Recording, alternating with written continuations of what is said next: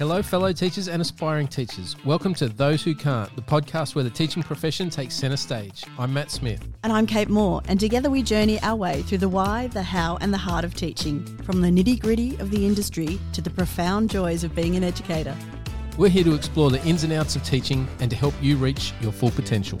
With stories from our own classroom experiences, insights into the evolving landscape of education, and practical advice for both new and seasoned educators. Whether you're facing the challenges of the classroom or seeking inspiration for your teaching journey, we'll see what we can do. So join us as we explore the education industry. Welcome to Those Who Can't.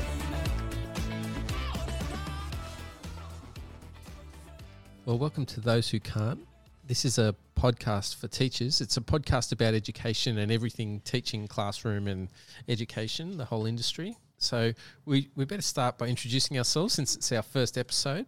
And my name's Matt Smith, but I'm going to ask Kate to introduce herself first. Thank you, Matt. Very gentlemanly of you. So my name's Kate Moore. I've been teaching in pretty much every system, Catholic, public, private, independent schools, for approximately 35 years, a long, long time. So I never really planned to be a teacher. Was kind of doing it in my spare time as a music teacher. I had a musical upbringing and was performing in various ensembles and orchestras, and then I was just teaching to earn some extra money on the side. I started doing that when I was actually still at school at the conservatorium, so I thought this was something that was, you know, a good little side hustle. A good earner. A little good, side earner. But actually, funnily enough, I really enjoyed it much more than I thought I would. I thought it would be just a bit of a drudgery, to have to do some teaching on the weekends to earn some money. But it was better than McDonald's, serving at McDonald's kind of thing. But yeah, I actually ended up really enjoying it. And though my intention was never to go into education or teaching, that started off a journey of many years. Taught music, I've taught, as I said, in a variety of schools, and more recently had the opportunity to go into leadership, educational leadership. Also started a PhD. Might go back to that at some stage, but we'll see.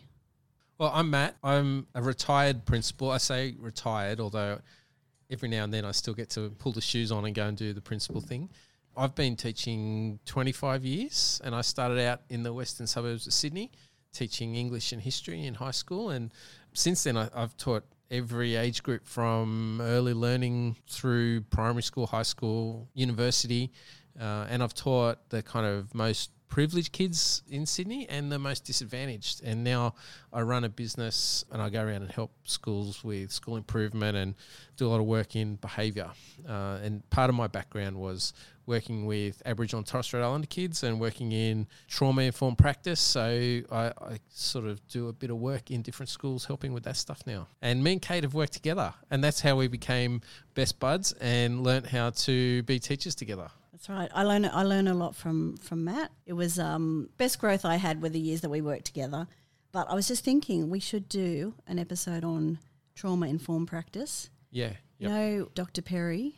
Bruce Perry. Mm-hmm. He doesn't like the term trauma-informed. Oh, doesn't he? No. I should stop invoking his name when I teach trauma-informed practice. He likes, what does he say? He says trauma-aware. Trauma-aware, yeah, that's right. We could delve into why that's the case. But certainly I know from your stories, Matt, you've had some of the toughest days any teacher could ever have in regards to... You're being too hard on yourself, Kate. Wasn't it hard working with you? Yeah, I know. I can be a handful.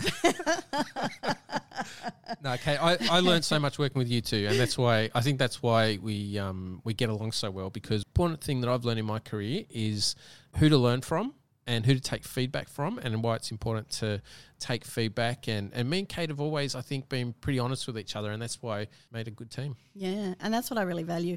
I'm not convinced that schools always do the kind of feedback performance aspect, as well as they could. And so I think that's awesome that you're doing a lot of work in that area, because I think there are certainly a lot of young teachers out there that just need that straight shooting kind of advice, guidance, feedback for them to really find their feet and find their way. And sometimes, for whatever reason, schools are a bit reluctant to deliver that. So it's good that you're doing that work now. Yeah, and like teaching is a serious job and people should take it seriously, but there's also a point where you can take it too seriously. And I think that's sort of one of the things we want to communicate in this podcast is the the lighter, fun side of being a teacher and why it is a cool profession and why we want you to be a teacher and why we want you to stay a teacher. Yeah. Yeah. So exactly. Yeah. Because, I mean, if you wanted to have a dull day, you'd become an accountant, surely. Yeah, that's right. Yeah, take that, accountants. Yeah, or a lawyer. Catching strays. It is a great profession, and that's the first thing we kind of had on our list to talk about, Kate, was if you had your time over again, and obviously you would be a teacher. So if you could go back to the start of your career and be a teacher, why would you still want to be a teacher? So what are the perks? What do you get out of it? Why would you do it? Yeah, that's very interesting to think about, because I would say that the reasons I go back and do it wouldn't be the same as the reasons I initially got into it. As I said before, it wasn't ever really in my career plan, my life plan to become a teacher. I probably would have looked down on it, to be honest. And that was more a family thing, just becoming a teacher isn't enough. My parents probably had higher aspirations for us kids in terms of, lawyers, doctors, etc. So I didn't really seriously consider it. But, as I kind of fell into it and went through the years in it, there is, to be honest, nothing I'd rather do. And I think the reason that you kind of think in the early days this is going to be great, you think you're going to change the world. You just think it's going to be, you're going to just make such a difference and you're going to change kids' lives and you're just going to make the world a better place. And the reality of thinking why I'd go back now and do it is for those really, really small moments. Just having that smallest impact. I'm never going to change the world and I'm never going to really get that sense of satisfaction that I've done all I can and that, these kids have gone from, 0 to 100 and they're amazing now, thanks to me. But it's that little piece of that jigsaw puzzle that you have, that insight into the kid, the insight into the family, the time you get to spend working with them is I just consider it a great privilege. Anytime I get to have a conversation on the phone with a parent or have a student in my office, I value that immensely because it means that I have a moment there where I can share some of what I've learned, maybe help guide someone a certain amount. And I think going into it thinking that it's, going to be kind of life-changing for all involved and you're going to change the world is probably destined to be a bit disappointed with that attitude. But certainly there's an element there of that sense of change and that sense of impact, small little impact that you have. You've got to be really careful, I think, as a teacher not to miss those times. Yeah. Not to be so focused on what hadn't got done that day or what you didn't do so well. You've really got to take the moment to just notice that you have had some little small impact. What about you, Matt?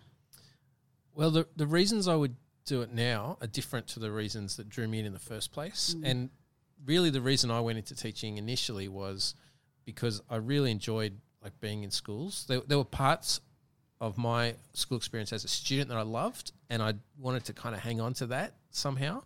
There were also parts I hated and I think I just romantically pushed them to the side and thought I can go into this career and just have all the fun bits, and that didn't play out. It didn't play out that way. But going back now, the reason I would do it again, the reason I'd do it all again right from the start is, and maybe it's about my ego, but I love being able to influence, right?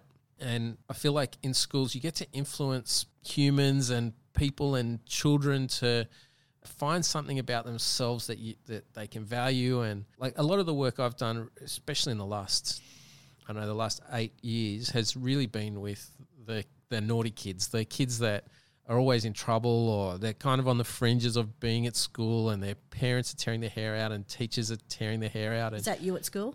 No, I was the opposite. I was a model child. Of course. I assume that would be obvious from where life has taken me. But you get to influence those kids, and I get a lot out of that. And I reckon part of that is ego. I like being a leader too. I've really enjoyed being a principal. That has been one of the best parts of my career. The hardest as well, but one of the things I really enjoyed. So I like the leadership. I like that there's opportunities to lead. Yeah, so that's why I do it all again. There's also, it's a good life. There's some really good lifestyle aspects to being a teacher. And people tease us about the holidays. That's the elephant in the room is I became a teacher for the school holidays. The school holidays are mad. That's awesome. As we just finish up the school holidays. Yeah, that's right. Yeah, this week kind of thing. Yeah, so that's good that came out because I was going to say, what do you say to younger people are thinking, oh, great holidays, I'll get into teaching for the holidays?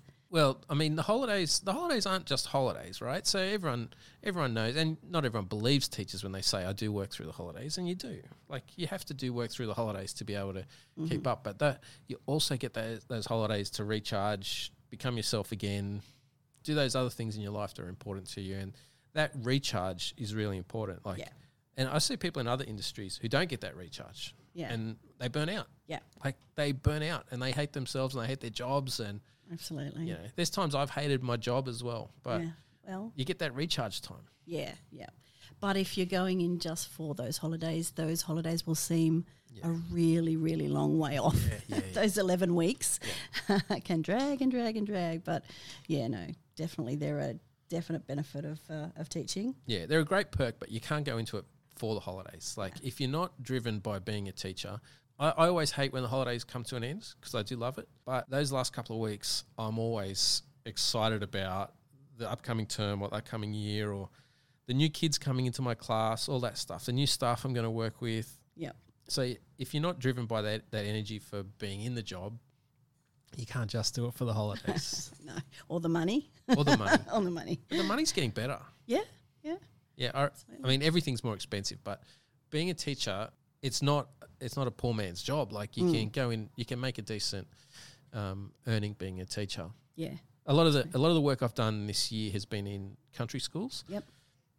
If I had my time over again, if we're talking about going back to the start of our career, would you do it again and why? One of the things I'd do different is I'd go and do a stint in the country. I'd go and work in a rural school. Yeah.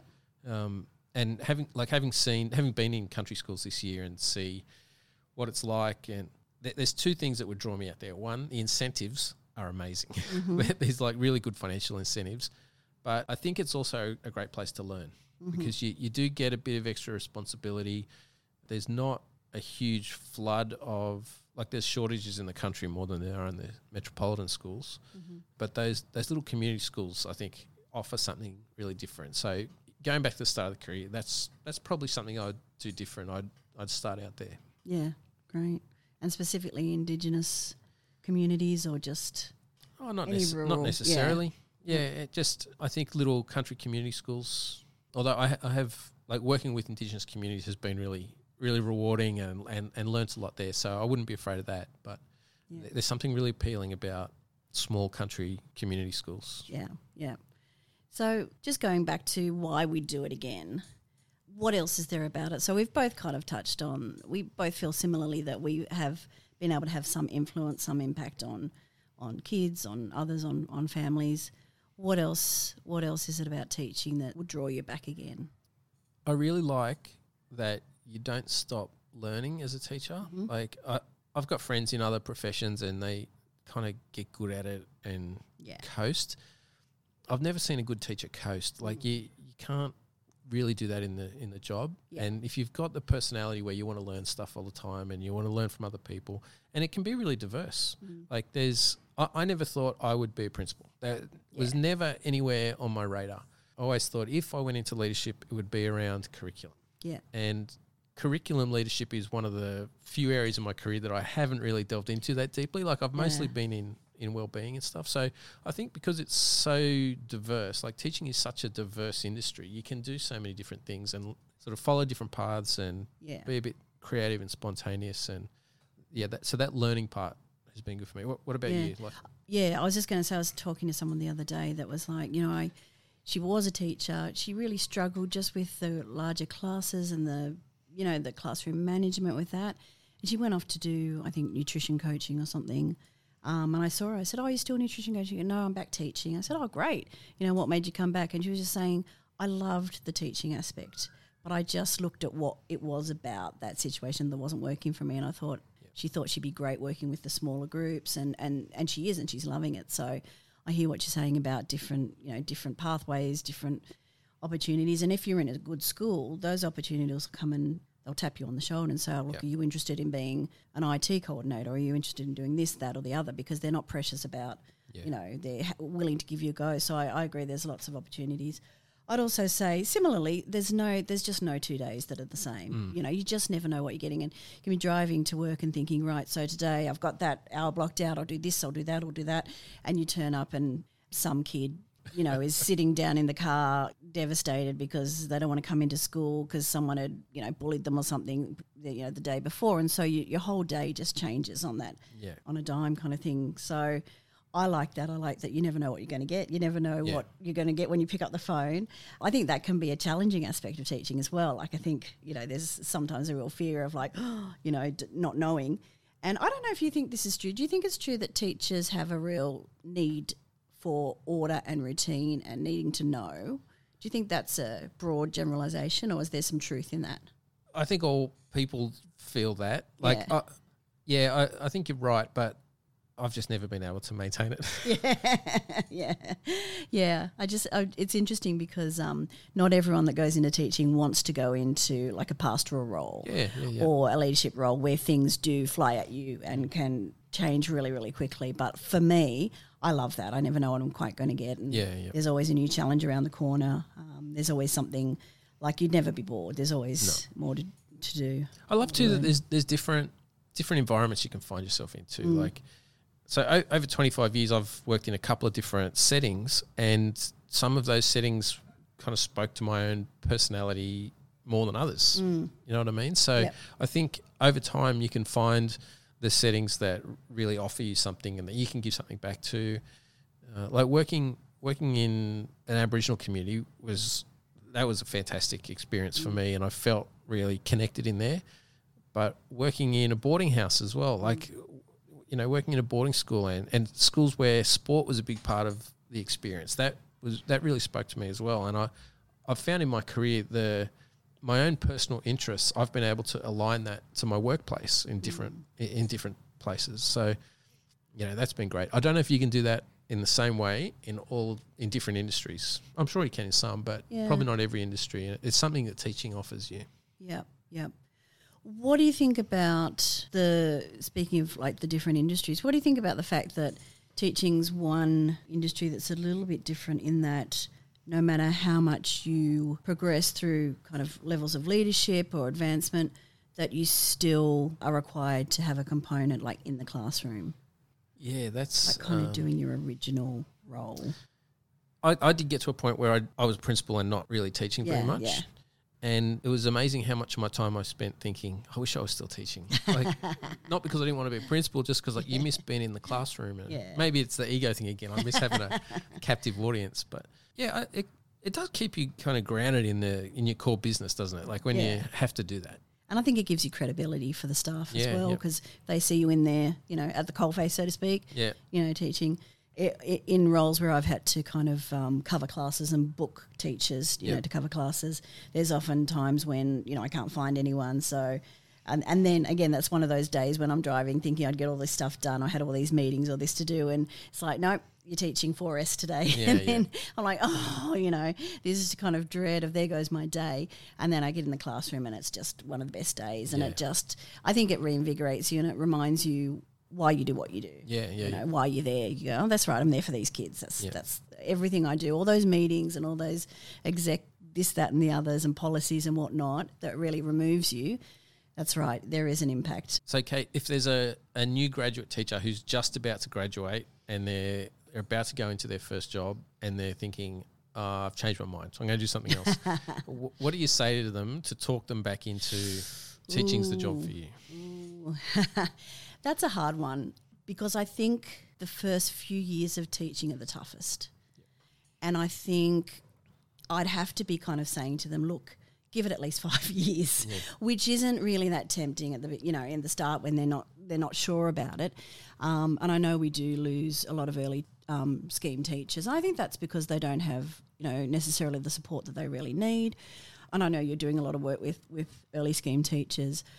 But I think I'd say, in terms of hopefully getting them to just give it a go for about 5 years or so, I think I'd say that, you know, it might not be the most prestigious job, it might not be the highest paid job, but there are a few other things that you can do that will give you that same sense of satisfaction, of impact, of influence, of just making a difference to so many people's lives. I mean, if you're working in a school and you've got contact with, even just your class, when you think of the flow-on effect of influencing those, 25, 30 kids and how that ripple effect of, and we all have those moments of remembering a teacher that really was a guiding light for us, or was really influential, or just really sparked something in us, or made us believe in ourselves. We all had one of those teachers. And I think one of the reasons, that whole thing I was saying before about changing the world, you think you're going to be able to have that same impact that some of those teachers had on you. And you do. That's the thing. Like, you really do. If you just think about that contact, like I was saying before, it's a privilege to be able to guide and influence those young people in a certain way. So I think I'd say it's one of the few things you can do that will pay you well, that will be challenging and exciting and different every day, and you'll have lots of opportunity to spread your wings in different directions. And ultimately, it's incredibly satisfying to make a bit of a difference. And I see the impact of things like social media and mental health issues that I deal with all the time. And I work really hard to ensure that what I'm doing in my role is just counteracting some of that stuff. And, it's tough being a kid these days, and if you're in a position where you can support them and help them and, hopefully trickle out to the broader society in some way to have an influence, that's amazing. Yeah. It's huge. If you're prepared to do the job well, it can be so rewarding. Yeah. And you're right, those first 3 to 5 years, you get over that and sweet. You can be really cooking. All right. So to finish up our first ever episode on Those Who Can't, let's mention by name a teacher that we had when we were a student that we remember who influenced us to become teachers. Okay. Well, I would say Phil Heron. I actually am still in touch with him. Yeah, wow. Yeah, he was a high school teacher. He was my history teacher at the con. We've kept in touch, and he really made history come alive for me. He really sparked that curiosity in me that a lot of the other subjects just weren't really doing for me at the time. He really increased my love of reading, so just made me more curious about the world, but also just his expectations were just really high. We didn't always have that at the school I was at. It was kind of a music school, and so our subjects were a little bit, we're too busy becoming brilliant musicians, we can't do our work. So the academic aspect has changed a lot now, but in my day the academic aspect wasn't, there weren't really high expectations. It wasn't a very academic school, even though it was full of really bright people. And look, he just came in and said, no, my expectations are way higher than that, and I believe you can do it. And it was that belief and that showing me a broader world out there, I suppose, that was just fascinating to explore. Yeah, right. That's awesome. How about you? Mine's my history teacher as well. So my modern history teacher in year 11 and 12, his name was Michael Douglas, and he's sadly passed away since, but he was such a passionate teacher, and he was just the biggest history nerd. Like, his whole life was about history, and everything he taught us, he put so much energy and passion into it. And if you didn't reflect that passion back, he would look at you like, how can you not be passionate about this? I remember being on an excursion. I don't remember where the excursion was. We were on some random sports excursion. He just happened to be the teacher on our bus. And the teacher he was sitting next to, he just chewed her ear off the whole time about history. And he just talked history for like this 4-hour bus trip. And I remember looking at him going, I wish I loved anything as much as Mr. Douglas loves history. But that just it was in everything he did in class. There's so much passion and energy, and wrapped around that was just this love of the students and the love of seeing students progress. So Michael Douglas, he's the teacher who made me want to be a modern history teacher. Fantastic. Yeah, so that's it for our first episode, Kate. I think we did all right because we're awesome. So. Are we getting marked on this? Report cards? Yes, we'll do a report card, and we'd love to hear what anyone else thinks about our podcast. But so thanks, Kate, and thanks to Ben for producing today. And we also need to thank the Hill Podcast Studio at the Bella Vista Hotel in the Hills District in Sydney. So thanks, everyone. Thanks so much for listening. We hope you've enjoyed this episode of Those Who Can't, brought to you by Summit Education Australia. This episode was recorded in the Hills Podcast Studio, located in the Bella Vista Hotel, and we'd like to thank them for allowing us to use their studio. Join us next time for more of Those Who Can't.